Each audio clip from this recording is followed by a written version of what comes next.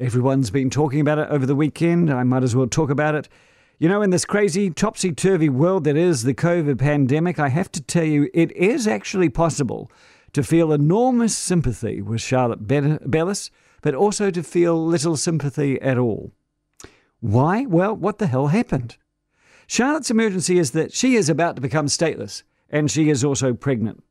Charlotte needs to find a new place to live and have her baby because the place she chooses to live in normally, Qatar, makes it illegal to be unwed and pregnant. Little debate about that so far.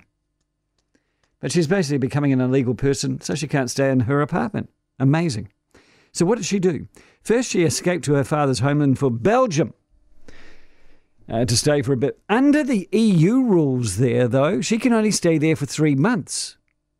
So with that time running out, she had nowhere else to go.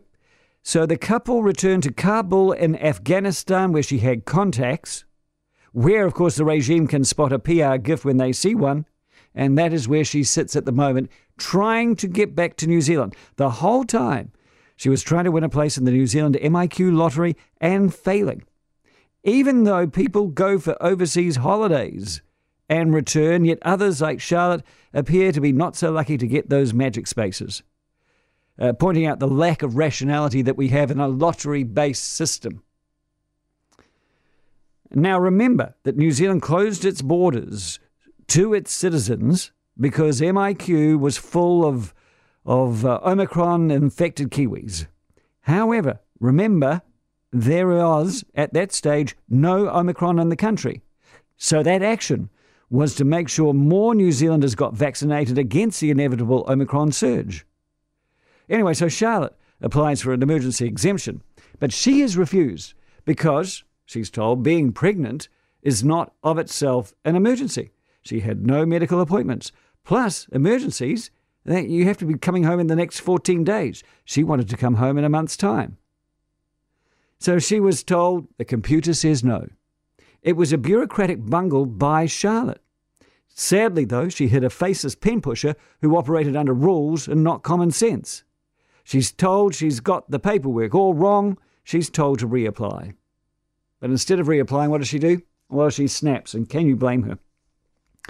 She hires a PR firm, she contacts an opposition MP, and basically she goes to war on the government. Now look, on one hand, the crisis is all of her own making. Rules are rules. Rules are rules in Qatar. Rules are rules in Belgium. Rules and rules in Afghanistan. And rules in New Zealand. However, it is also the making of the New Zealand bureaucratic public service regime that seems to show absolutely no ability to think for itself. So I have no doubt that an answer will be found quickly now that the politicians, whose jobs depend on public favour, are aware of the implications and realise the worldwide reputational impact on our country this whole schmozzle makes, and then the firestorm will be over. But what do I take from all of this? There needs to be changes. Now, you know this. I started my program last week. I have been a big supporter of MIQ.